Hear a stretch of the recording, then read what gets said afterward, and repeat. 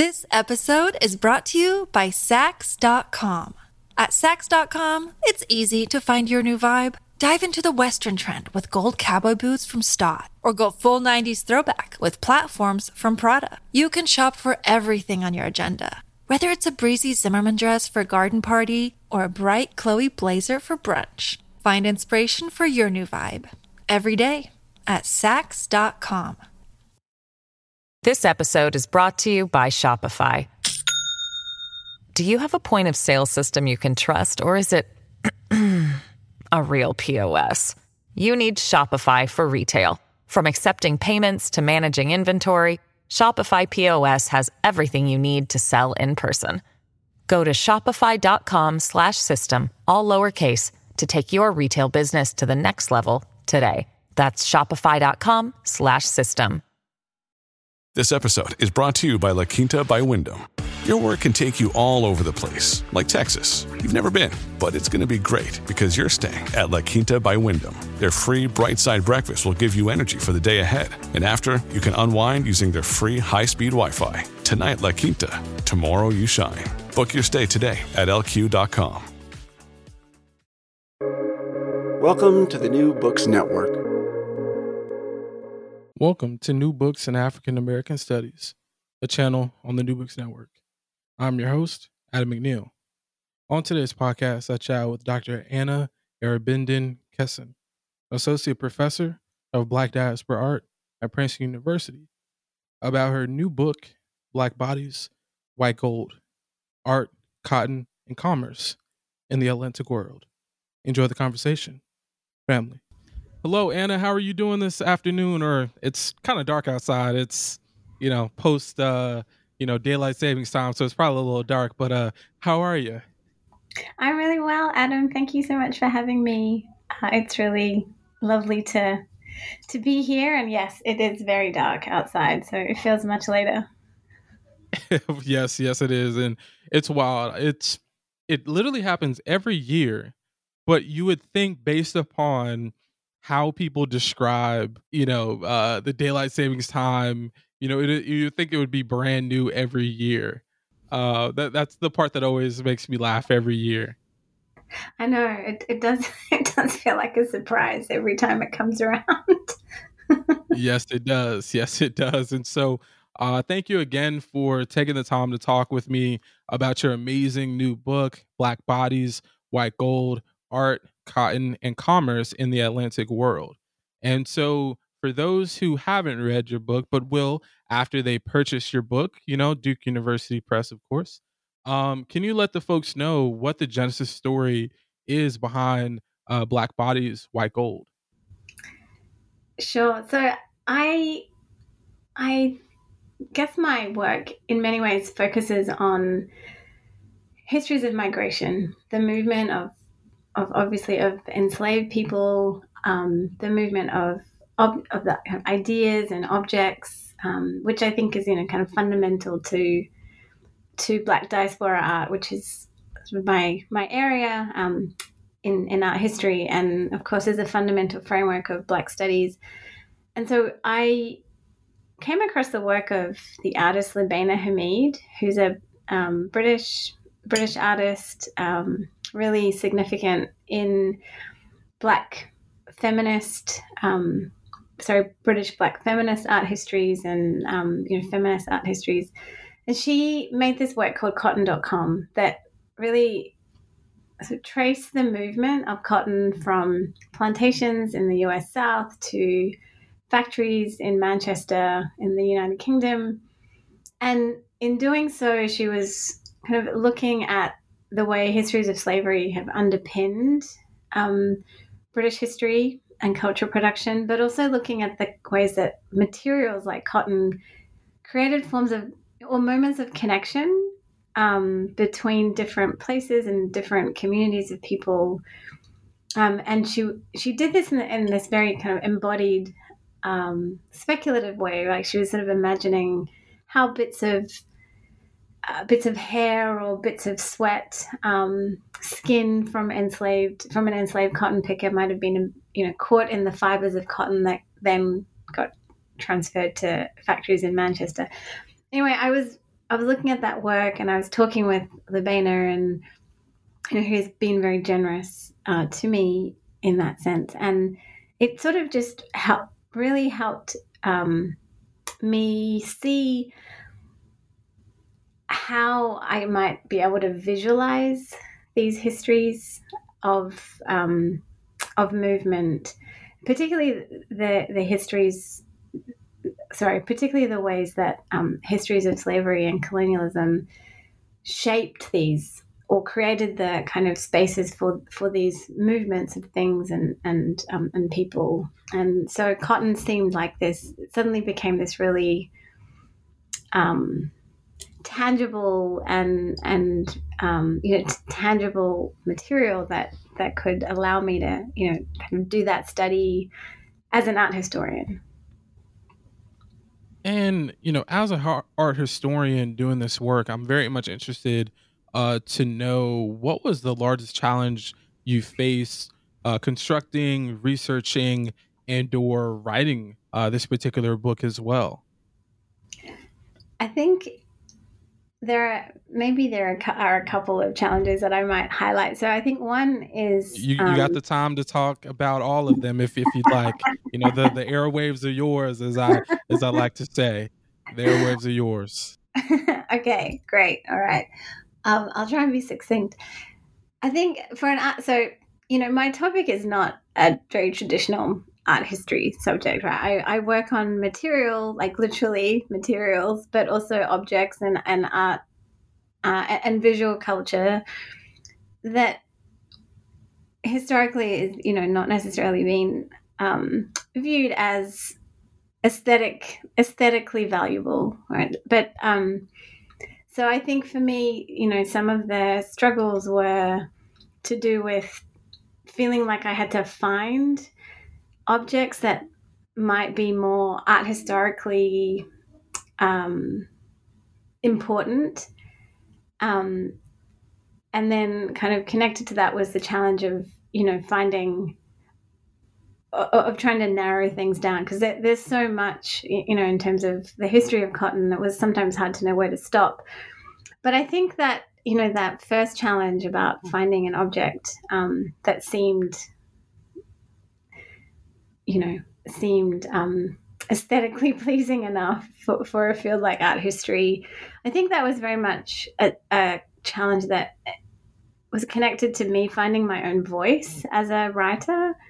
And as this is a podcast about new books, and I'm sure many of the people who are on the podcast, it's often their first book too.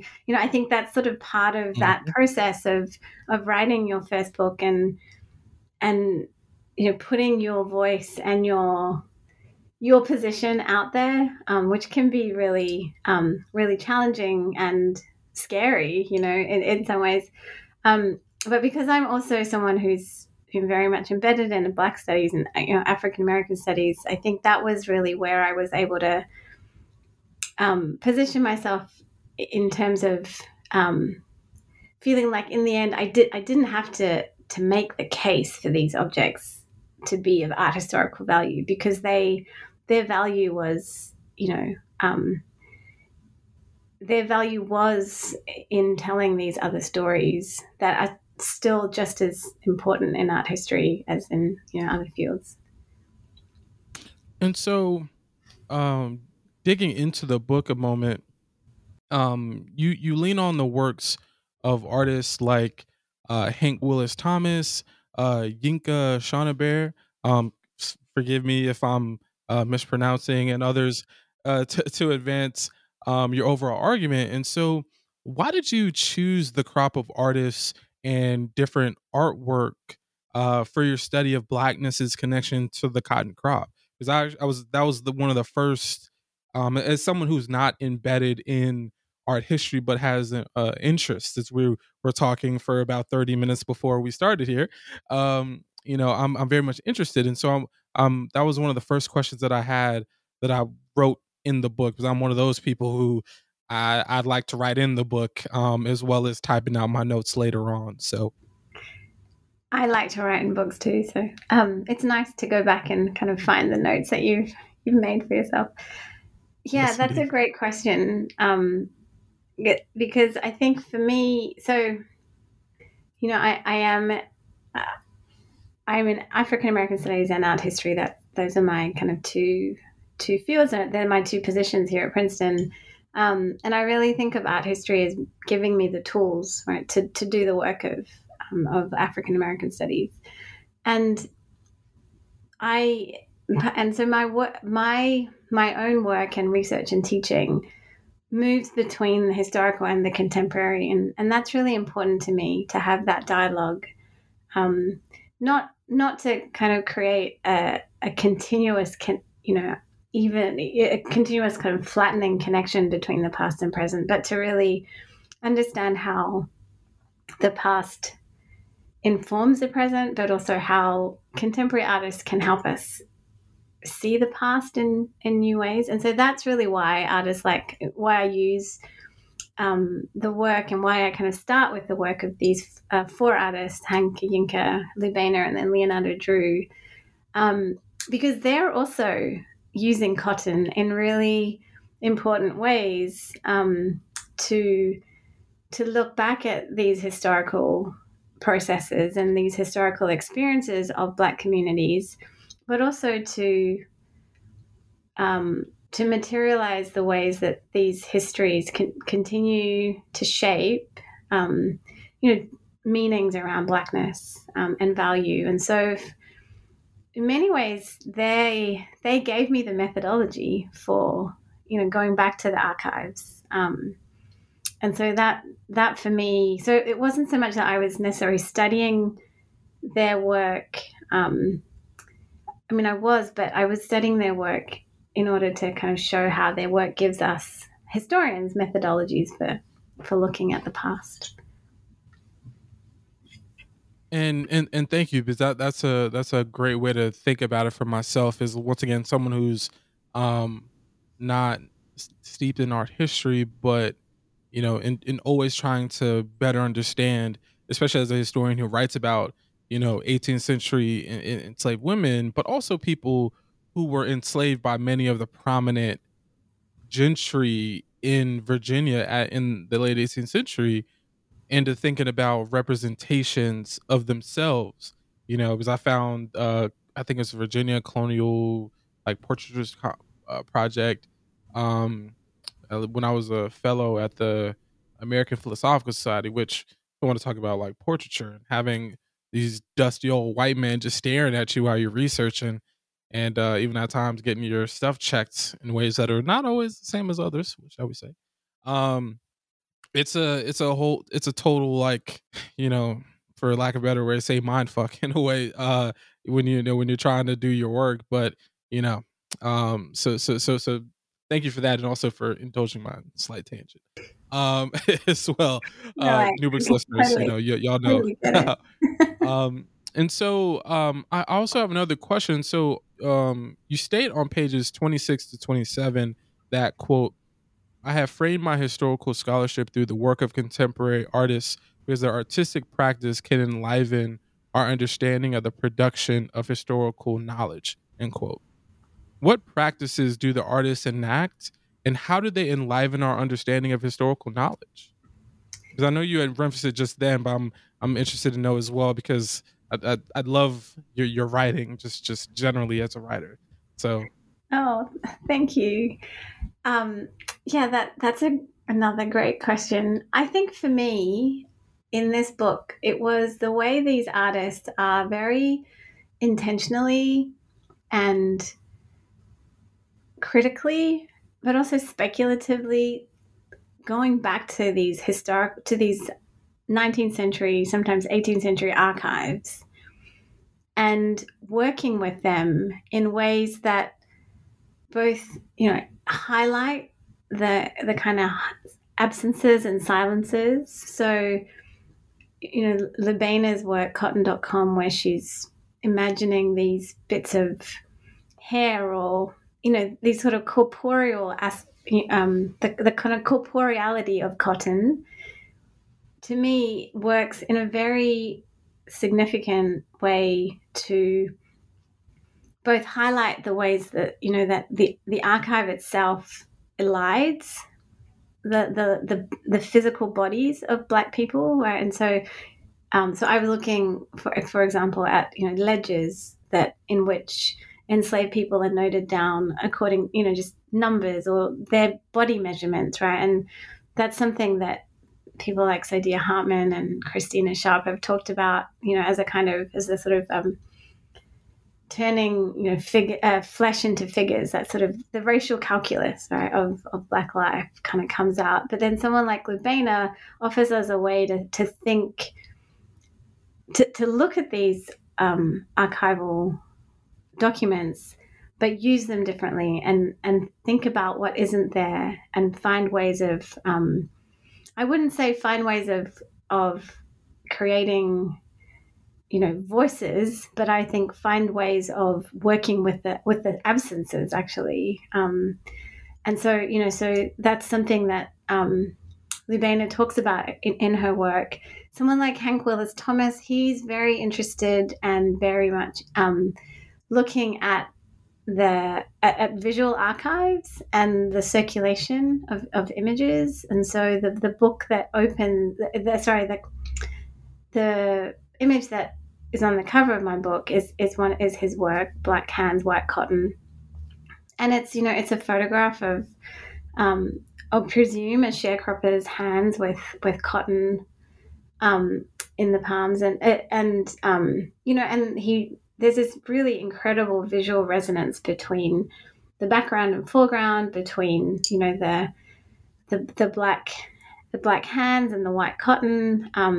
That's both about a kind of equivalence, between the two, which is something that I emphasize in my book. The way that cotton and blackness, in terms of the market, did have a kind of exchange value, and Frederick Douglass would remind his audiences of this all the time. But what Thomas does is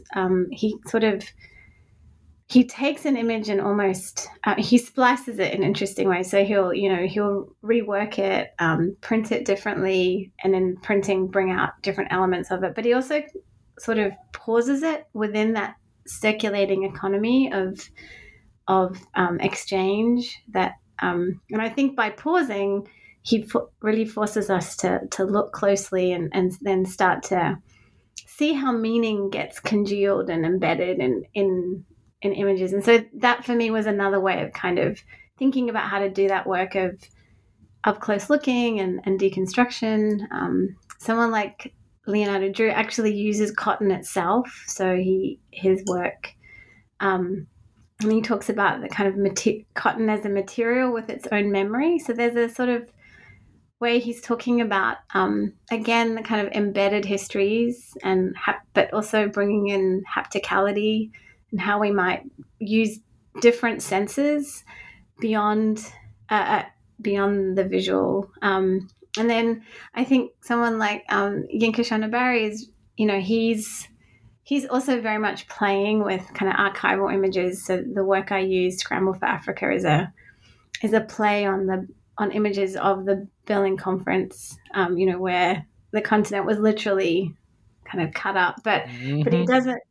But he does it in a kind of in almost a satirical way. But again, I think but then brings in these other circuits of connection through his use of textiles that connect Asia and Africa, and kind of show us other possibilities and other histories that actually these archives occlude. And so those are some of the different ways that I found these artists' work to provide new methodological frameworks for the kind of historical work that we are trying to do.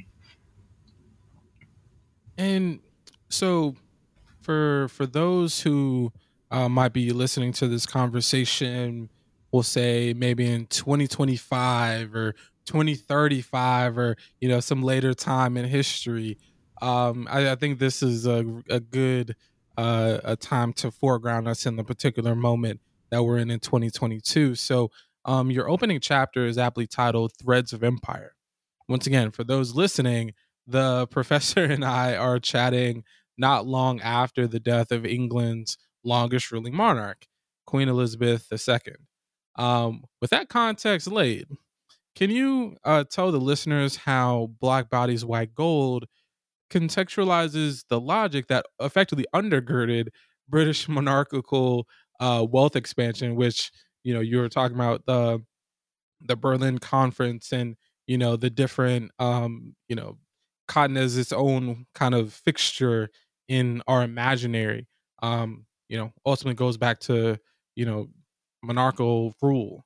So in the context of all of this, and I think it would be interesting to hear you be able to comment, I guess, on this dual connection here in the particular moment that we find ourselves in. Yeah. Oh my goodness. The death of the Queen. Yes. It's come up a lot. I just wrote a piece actually about this, but I mean, I think what I tried very much to do in this book is bring together the histories of slavery and histories of colonialism, and really emphasize that, that they're not disconnected, that slavery, it's the economic engine of British colonial expansion. And so while I don't talk about India, places like that much, it's sort of, they're there in the sense that, I kind of gestured towards how these kind of networks between the plantation and the factory also then underpin underpin like kind of British exports to India, and in turn the British destruction of local Indian textile production. So there's in that sense, I would say that what my book's trying to do is really bring together what Stuart Hall called the kind of inside and outside of British history. He has that wonderful quote about, "I'm the sugar in the tea, some of us are the tea," but just like visually, like in such a very, very material visual ways, describing how Britain, its history, its cultural production, its entire conception, modern Britain from, it is sort of sustained by empire. And so I think that that's really what in the context of the death of the monarch, I think what my book is trying to do is show how also this, this history underpins the monarchy as well. And, the kind of logic of extraction that underpins colonialism, and through which, geographies are imagined imagined and visualized for their resources, is what underpins the wealth of the British monarchy. There's plenty of paintings showing, monarchs like Queen Victoria, accepting the kind of different fruits of empire, right? Which I think Meghan wore on her veil when she got married. But, so I think there's a direct connection between cotton as a commodity, and that a commodity and and the kind of wealth that it brings, but also in the kind of, in more sort of specific ways, the trade in cotton textiles, cotton was a currency in the buying and selling of enslaved people. And in part it was this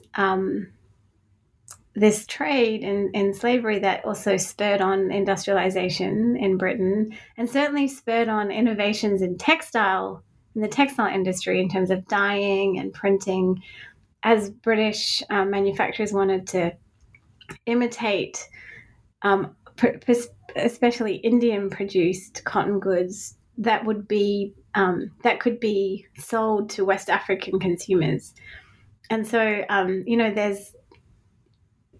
these, and in many of the world's fairs, you read about Queen Victoria visiting these displays of cotton and these displays of textiles, and because it's all about kind of showing the wealth of Britain, i.e. the wealth of empire. So So I suppose in that sense, my book is, kind of materializing that very, very deep reliance on empire that the monarchy has, although it's often occluded in the way it's talked about.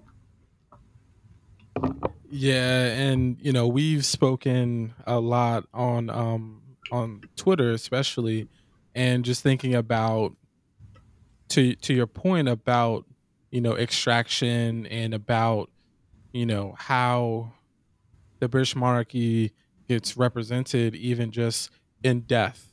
Because I think that when a monarch or when a prominent individual, part of that global family, um, is dies or is killed, that brings out a particular um it brings out us a particular especially in a space like social media where you're collectively responding to an event like that.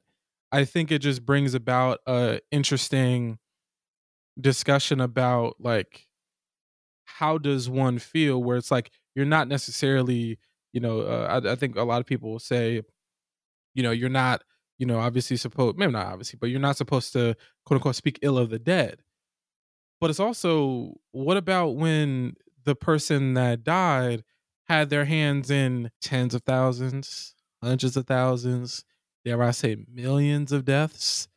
And then there was the academic, I think Carnegie Mellon, or there was a black Yeah, I a think it black, was Carnegie Mellon. Yeah. right, and then you literally, and if I remember correctly, it just seems so long ago, but it wasn't she the same one that, was it Elon Musk, Jeff Bezos, one of the two, effectively was trying to come for her job because of how, oh yeah, this is bad. Yeah. Yeah. So I guess the Spark Notes version in this case would just be, off the top of my head, she was someone who I believe, I don't know if she's Kenyan or effectively she's marking that, Nigerian, I think. was a Nigerian. Okay, I think Nigerian. so. Yeah. And her effectively saying that her we see what the British did in the 1960s and 1970s in Nigeria, and obviously throughout the history of colonialism. And she represented that in her way that she was feeling about Queen Elizabeth's death. And then you see, I think it was one of the two billionaires, Bezos or Musk, where they just this fury, and then her university didn't back her, and it was just wild. And so just thinking once again, going back to how the fetishization of monarchy, which ironically is connecting us to what just came out last weekend, Wakanda Forever, which is, Wait, I think, I haven't watched it yet. oh no, neither have I. No spoilers. Okay, good.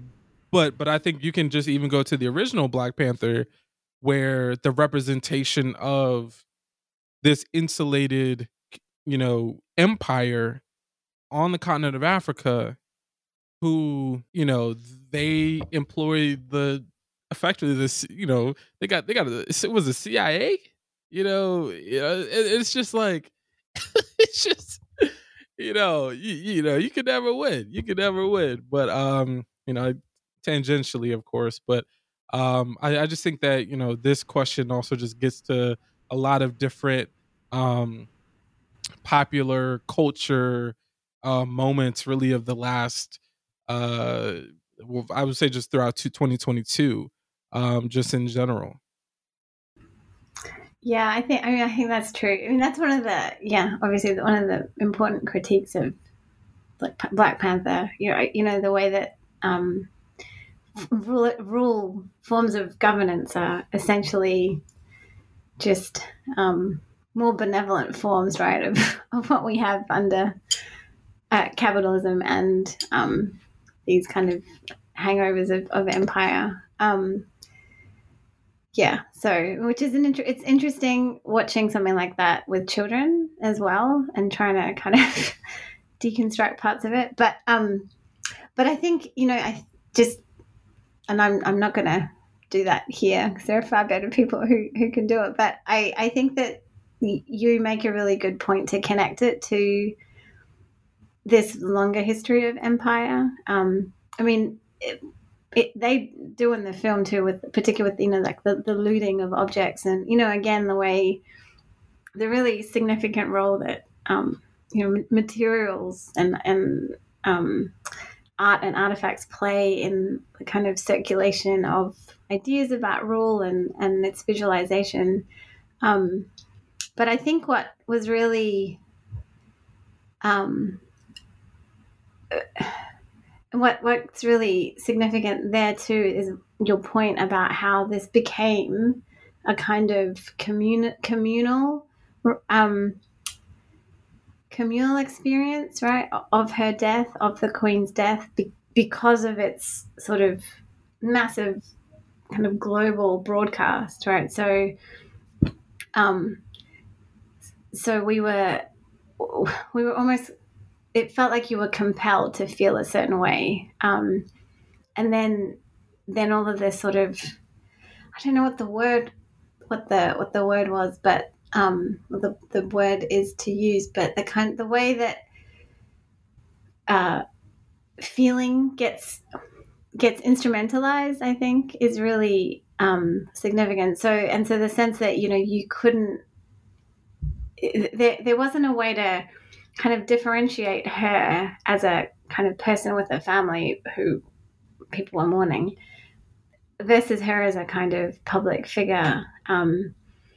And what was really striking to me, and I know this is way off tangent, but what was really striking to me is that as a monarch, she was very clear about like the personal and political being completely enmeshed, right? Like she kind of constructed herself as this kind of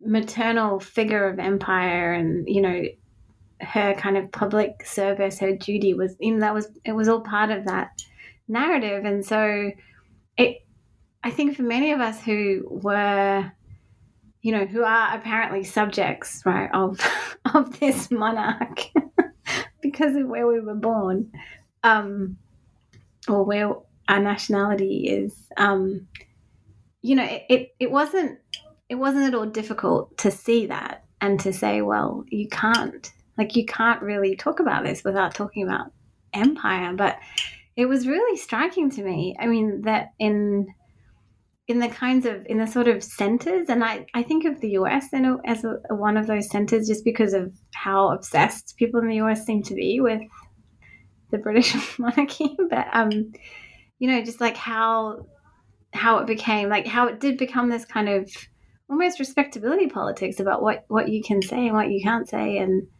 when I was interviewed about it, and the newscaster was sort of saying, "Oh, are you saying then that people who mourn are kind of what was he saying? They're sort of they're unthinking and they're more, like it was sort of like this sense." And I was like, well, no, I mean, I'm not commenting on people's feelings. I'm commenting on what she stood for. And there was it was difficult to make that, and which is, I think, how that got played out with the way this professor at Carnegie Mellon was treated. Because the same was said in Australia, by Indigenous activists. I mean, these things have been said by people, for years, but it suddenly took on this very, very political valence in a new way. This episode is brought to you by Saks.com. At Saks.com, it's easy to find your new vibe. Dive into the Western trend with gold cowboy boots from Stott, or go full 90s throwback with platforms from Prada. You can shop for everything on your agenda, whether it's a breezy Zimmermann dress for a garden party or a bright Chloe blazer for brunch. Find inspiration for your new vibe every day at Saks.com. This episode is brought to you by Shopify. Do you have a point of sale system you can trust, or is it a real POS? You need Shopify for retail. From accepting payments to managing inventory, Shopify POS has everything you need to sell in person. Go to shopify.com/system, all lowercase, to take your retail business to the next level today. That's shopify.com/system. Right. And it also reminds me of the conversations that folks have around, monuments. She wasn't a statue, but the way that people reacted to the reactions of her death, like she was a monument in and of her own, in part because of how old she was, and that although she didn't get put into a statue, it was almost like Rhodes must fall, all the statues, and and that by virtue of how people reacted, it was almost like you're bringing her down and throwing her into the water to drown. And it's like,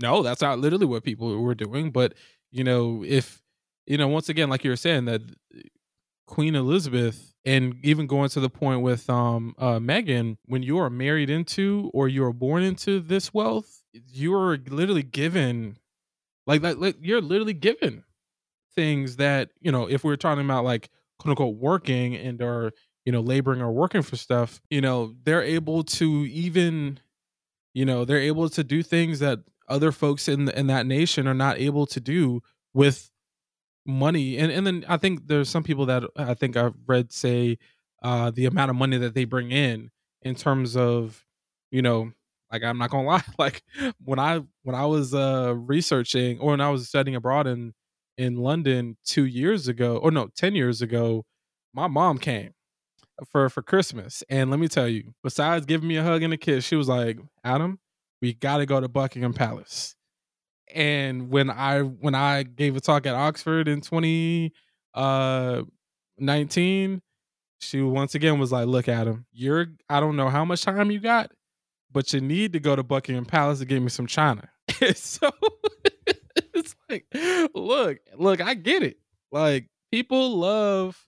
Oh yeah. It's weird, but it's also like, I'm not about to tell my mom, like, look, mom, and the other thing, my mom is literally going to be listening to this too, so I'm interested to know what she'll say. But I'm like, Mom, I'm not going to be like, Mom, what are you doing? She was an emblem of empire, Mom. You can't do this, So I can't, so I understand that, aspect, but it's not only like out in the ether, but it's literally like at home with my Bob, who I don't know where it began, but it's there, and I try not to put down people and that type of stuff, and I don't think I do, but it is it's complicated, as they always say. No, totally. And my mom would be the same. And, I yeah, absolutely. It's very complicated. And again, I think it's about kind of being able to sit with those tensions, or, the contradictions and but also understand that, this wealth comes from empire. And I think that's the thing, it's like just stating it even seemed impossible to state that. And I watched bits of the funeral, mostly because I was going to be interviewed afterwards. And, I was just struck by the way that nothing about empire was even mentioned. They're watching this coffin kind of move down on a gun wagon that was used as Dan Hicks pointed out on Twitter, it was used by Queen, in the wars in South Africa. And on top of the coffins, the ground with the looted diamonds. I mean, it's just there if you care to acknowledge. But I think for me, I was just really struck by how much it wasn't even hiding the fact. It was just a kind of refusal to even see what was right there, And I think, this conversation connects great with, my next question, and really your book just in general, where, I'm interested to know, like, really, why does the production of visual images, why does it play such an integral role in how, certain groups of people associate themselves with with certain traits, or in your book's case, crops. Because I think that the connection between visual images, how people connect themselves within the world, I think is something that your book does. Is as someone of African descent, here in the States, but I'm sure even for people who are reading from different areas of the Americas. So I'm interested to know about that connection as well. Yeah, I mean, I think this is why it feels like art history, despite their, their problematic histories, are really important, because so much of the way we see frames the way we respond and relate to each other, and really directly influences how we can imagine futures together or not. I think for me, this relationship of how you see and how you act, or how perception frames actions.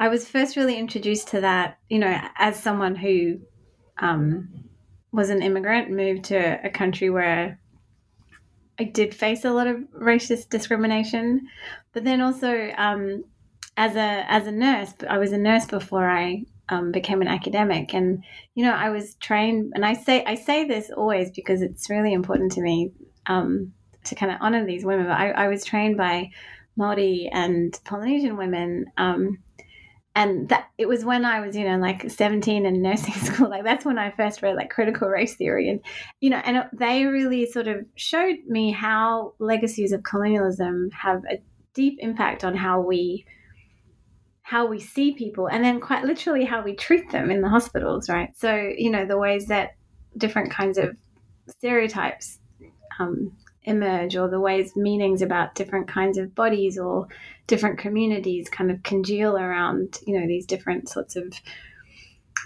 ways of seeing people was so stark to me as a nurse and working in the health system in different countries. And that was really what drew me to art history. And so what I found with something like with cotton, which I, was really fascinated by, was that for 19th century viewers too, cotton was a really important visual symbol of so many different aspects of commerce as a kind of way of, or the free market, right, as a way of kind of connecting. As a symbol, cotton, because of the way it moved and transformed, it provided a really visual metaphor for the ideas of progress, both kind of, in terms of political economy, but also, again, in terms of industrial progress, in terms of, progress associated with capitalism. And I wanted to highlight that because I think, we often talk about global histories or global networks in this very kind of, but what's not positive is not the right word, but it's become quite a popular, I think, way of celebrating globalization. And I just wanted to kind of historicize that and say, no, look, this, actually these global, these networks, they come from this history of colonialism, this history of slavery.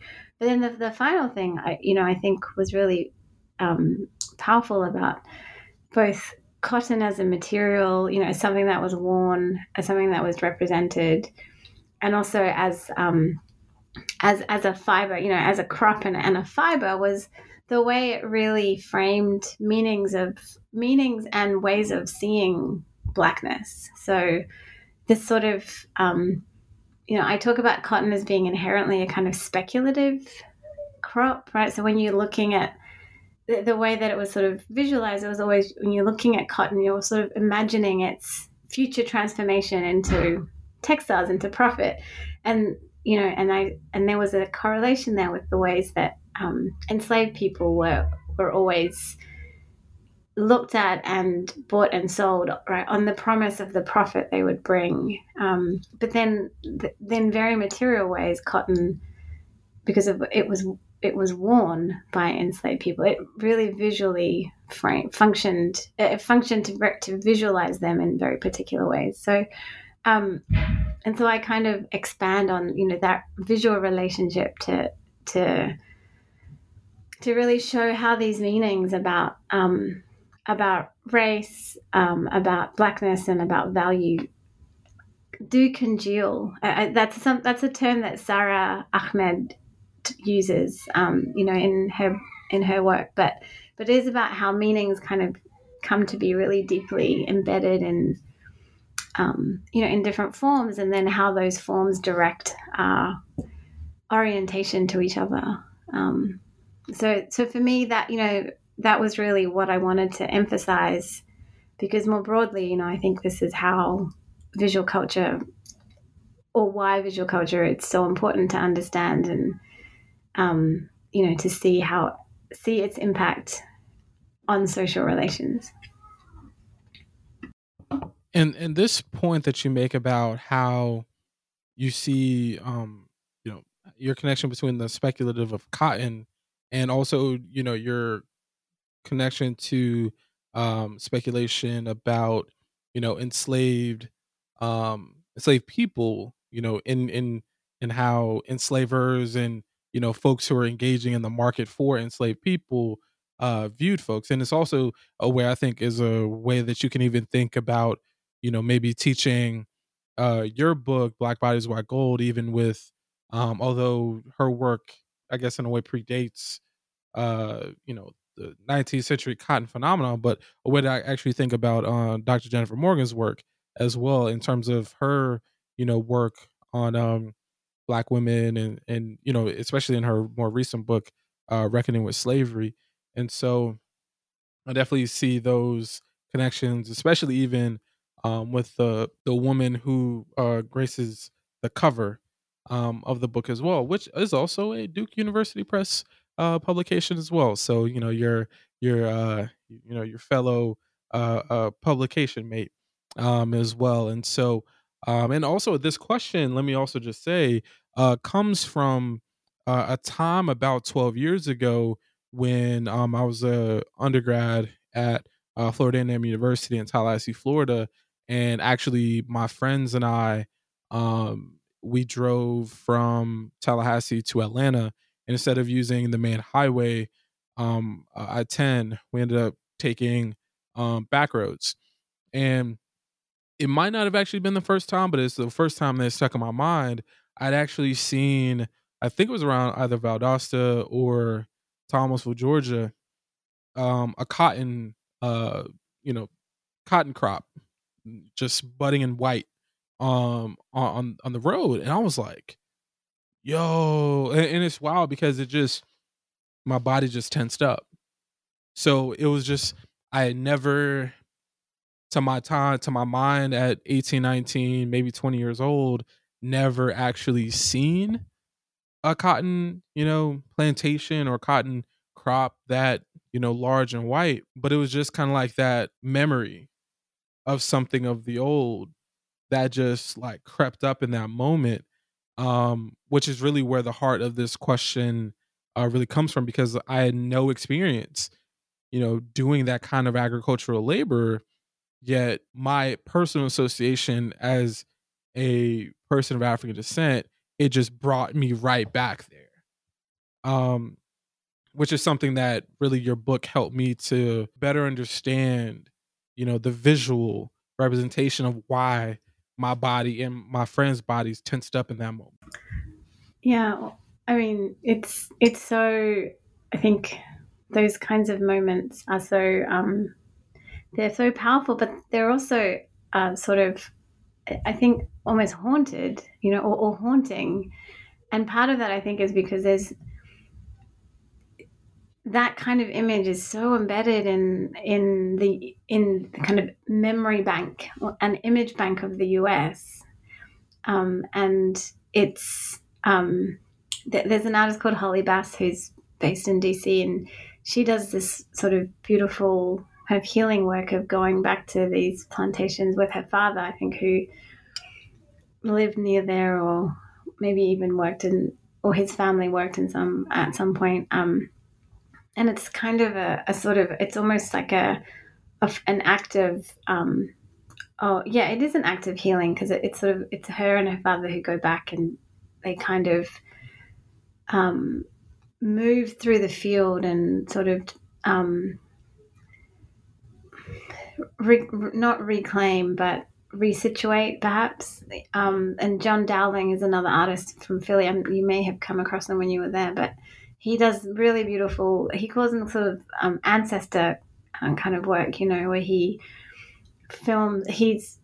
photographed cotton plantations, and he talks about, he also talks about the way these histories are kind of embedded in the plant itself. And I think for me, I think there's that really, really haunting history, but really important. I mean, it's haunting, but it's also a side of community formation. So so I wanted to honor that, but it's also, I think cotton it's so ubiquitous in many ways. Like, it's almost something that we almost don't see anymore, that the history that's embedded. And so I wanted to also kind of deconstruct those images in order to really, really kind of excavate that history, because I think in order to do something different, we have to be able to sort of dismantle those legacies. And actually, when one of my colleagues saw an image of Leonardo Drew's work, entitled Number 25, which is like an enormous cotton bale, she just said to me, that looks like asphyxiation. I feel strangled, because I'm looking at this screen of white cotton and everything that it calls up. And I think this happened just around the time, not long after Mr. Garner was murdered by police. And so she was sort of making that, there was this sense of, she actually said, I feel like I can't breathe when I look at this. And so there's also this real terror, the racial violence and terror of that history is embedded. And I didn't want to reconstitute that violence, but I did want to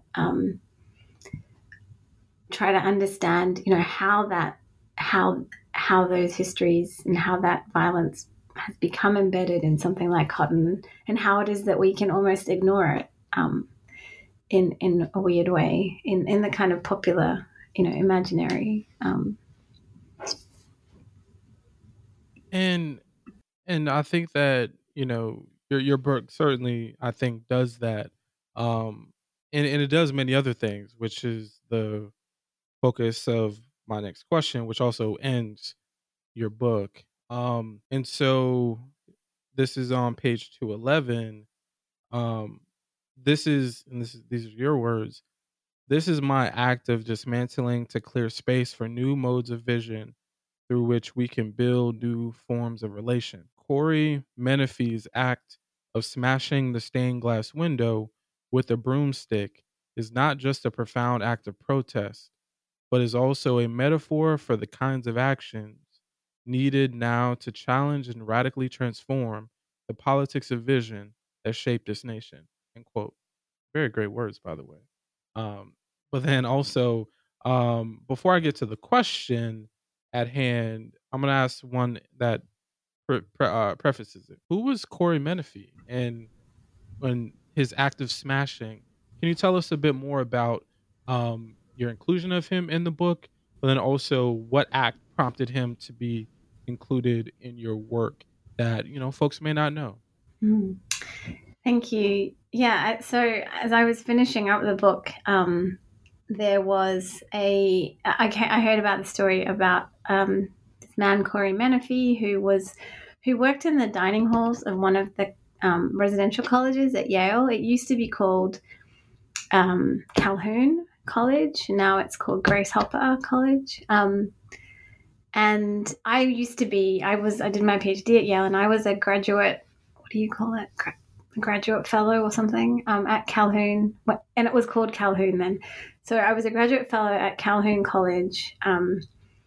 And, you know, Calhoun was obviously the plantation owner, owner of enslaved people, politician. And what Corey Menefee did, and I think when he did this, it was still called Calhoun, so it only recently was changed to Grace Hopper. He got up on a table one day with a broom and smashed this stained glass window that showed two people in the act of picking cotton on a plantation. And the stained glass window was, you know, above the dining hall. And to my shame, I never noticed this window, even though I ate in that dining hall. And when I read about this story, I was just like, how? This is unbelievable, you know, that. And so the stained glass window was made in the early 20th century. It was kind of part of this whole discourse around the lost cause, you know, which was associated with the Civil War, and, you know, this slavery as a kind of benevolent institution. And David Blatt has written a lot about this. But it was made around in the early 20th century, and that was when it was put into the using the building of the dining hall. And what Corey Menefee said was, you know, no one should have to come to work every day and see, I think it was like, and see these portraits of you know, slavery. And it was just so powerful because, you know, what he was saying was not just the fact that, you know, these kinds of images are, you know, shouldn't, you know, why are they still part of the kind of architecture of a workplace? But what he was also saying, I think, was, you know, what the psychological implications of these kinds of images are, and how they affect, I mean, as you describe it, how they affect your physical, spiritual, you know, your psychological life worlds. And you know, so in that sense, it really just, you know, rammed home to me, like, vision, like the implications of how we see and implications of what we're seeing. And so I just, you know, I knew that I had to kind of include his act, both to kind of, I think, honor that act of civil disobedience, but also I think because it's such a powerful metaphor. I think that the window was taken down. It was not, you know, they didn't put it back up, but they have the shattered window kind of in the Yale Art Gallery now. So, so that was Corey Menefee's story, and you know, I think what I wanted my book to do is do that work of kind of historic, you know, very, very closely and deeply kind of historicizing these visual cultures, but in doing that, then also dismantling them, right? Kind of in order to try and, you know, find, and then this is why these contemporary artists are so important to me, you know, because I think they provide us with new ways of seeing the past that can inform new ways of relating to each other, and, you know, valuing each other differently. And to me, that's really key, because I think, you know,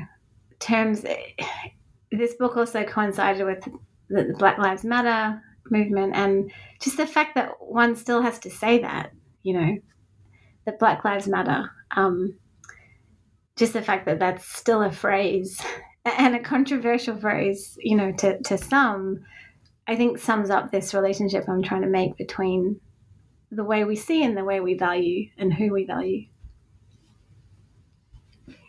And I think that it's very much a part of this politics of vision that you describe here in this final passage on page 211. So I'm actually interested in, you know, going back to that for a moment and really thinking about how does Black Bodies, White Gold and your broader work as a writer and a teacher, how does it push how do they push your readers and also your students, because you're also a professor as well, to radically transform this politics of vision? Like, how does this occur even in your classroom? Because I'm always interested in about pedagogy and how monographs can be, how can you see that in someone's teaching as well? Oh, that's a hard question. I mean, I can say what I hope, but I don't know. No, that counts. That counts. I mean, I think just on a very basic level, I think what I wanted this book to do was to sort of disorientate our understanding of history, right? To see history differently, to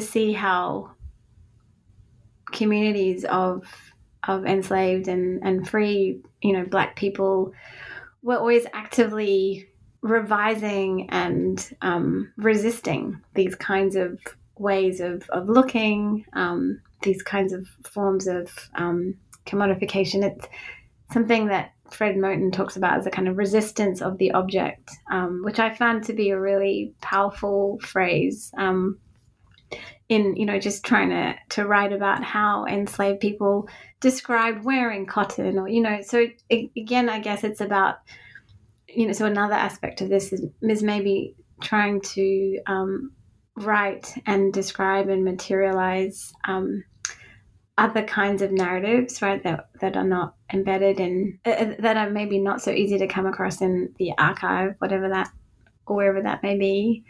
And I think seeing those things differently then does compel us, I hope, to reorientate how we understand the centrality of these histories to what we are now. And I think acknowledging that centrality is not to kind of just recursively go over and over it, but to really, that in order to do something different, we have to have that starting point, right? We have to understand how the system operates because of its history, and in order for new systems to be brought about, we have to move out of that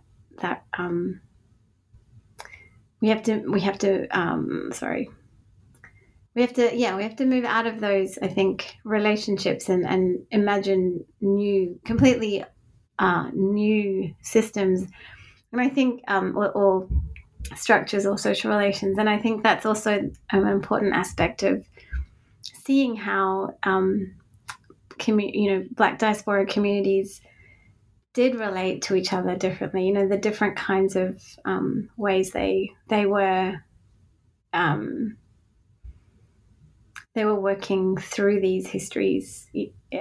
And I think this is why Jennifer Morgan's work is so important to me, because she talks about kinship networks and different kinds of forms of feeling and connection, so that's one aspect. I think in my teaching, I think that's also what I try to emphasize. I teach Black diaspora art, so I both historical and contemporary. And, I think what has been really, really wonderful to see is how students, how students are able to make these connections themselves, and how they can, often many of these Black diaspora artists are new to them. So, it's great to be able to work on that level, but also, for them to see, I guess, to see how important the visual is in shaping these ideas, and how these Black diasporic art practices give them new ways of understanding their own positionality, of relating to others, of imagining futures, and And I think another aspect of this is also about positionality. So I think my work is very self-reflexive, and it's also meant to, I think, compel the reader to think about what their viewership is, and how their viewership is it's framed or shaped, and what that means. So and I guess maybe kind of in a less personal but maybe more disciplinary context, I also really wanted to emphasize that these histories are embedded in fields like art history, that you can't really there's not a kind of, art is not a kind of objective or aesthetic category that's divorced from or disconnected from these histories, but they're actually embedded in how art is made, how we understand terms like the gaze, or how we understand what is valued and what is not within discipline. So again, I think I think if we want to do something different, we have to really understand what the foundations are of where we stand now in order to build something new. I guess so I'm with those kind of this. We have to dismantle, right? We have to tear them down before we can rebuild. So very much so, and you're in good company with that, for sure. And so, our time is getting short here, so I want to respect your time, as it is also probably near dinner time as well. So with that being said, what was that? Oh, I said dinner time for you too, so I'm sorry. Oh yeah, for sure. No worries. So we're gonna get us out here with one last question, if you can, where we'll end it on a light note here. And so, lastly, returning to writing here, because we had kind of started there. Let's talk before we close up shop here, and for those who listen to the podcast know probably where I'm going here. And so I love asking my favorite historians and writers about their workspace. So the greatest part about the new advent of Zencastr is I can see a little bit of your space here, and you can see a little bit of mine. So it's a little give and take here. So if you had all the money you needed to build your own writing, reading, and thinking space, where would it be? What would it look like? What would it smell like? And very much right with our conversation, what art would you get? and also what is playing in the background? So paint the picture for the people here. Oh my goodness. Okay, I think it would be upstairs. There would be a lot of windows. There would be a lot of light and breeze flowing through. It would overlook the sea. I grew up near the coast, and I need water. So Princeton is not easy. It would have a lot of, so there would be, I think, windows on one side, bookshelves on the other, and I'd like, because there's a lot of light, I have to be careful with artworks. so maybe there would be a lot of tapestries and textiles as opposed to prints on the wall that might fade. Although I wouldn't mind some of the Lubaina Hamid's work, because her work is so bright, and I think it would really be, and so inspiring, in the kind of to look at as you're writing. And then what is playing in the background? I don't know, probably BBC Radio 6, which I love, and Giles Peterson and Afrodeutscher are my two favorite DJs on there, so I would be having their playlists, I think, on repeat. So yeah, it would just be very airy, and smell of the ocean. I think that's really okay. I was gonna ask the smell part. Okay, so the smell, where we'll just say the ocean. Yeah. Okay. Yeah. Okay. That's what I like that.